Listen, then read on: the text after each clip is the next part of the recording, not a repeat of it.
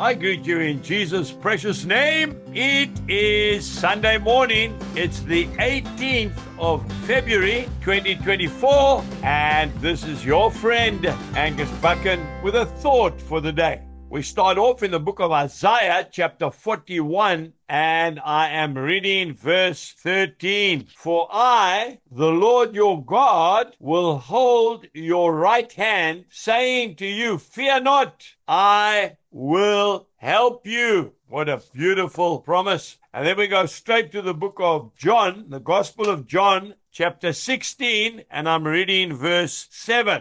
Nevertheless, I tell you the truth. It is to your advantage that I go away. For if I do not go away, the helper will not come to you. But if I depart, I will send him to you. We need to understand we have nothing to fear. The Lord is with us always. He is in our very hearts. So we have nothing whatsoever to be afraid of today. You know, that little Zulu preacher, his name was William Duma, since gone to be with the Lord. He had an incredible relationship with the Holy Spirit. And the story goes that one day he was traveling on a bus, going to an appointment, driving through the sugarcane fields of Kwazulu Natal. The bus was full of people. He was sitting in the front seat, just behind the driver. And he felt the Holy Spirit tell him to get off the bus immediately. And so he did not hesitate. He stood up and he told the driver, you must stop the bus. I have to get off. The bus driver was very angry with him. Why do you want to stop in the middle of nowhere? I have to get off the bus immediately. The bus driver stopped the bus. The people were quite irate. They wanted to get to their destination.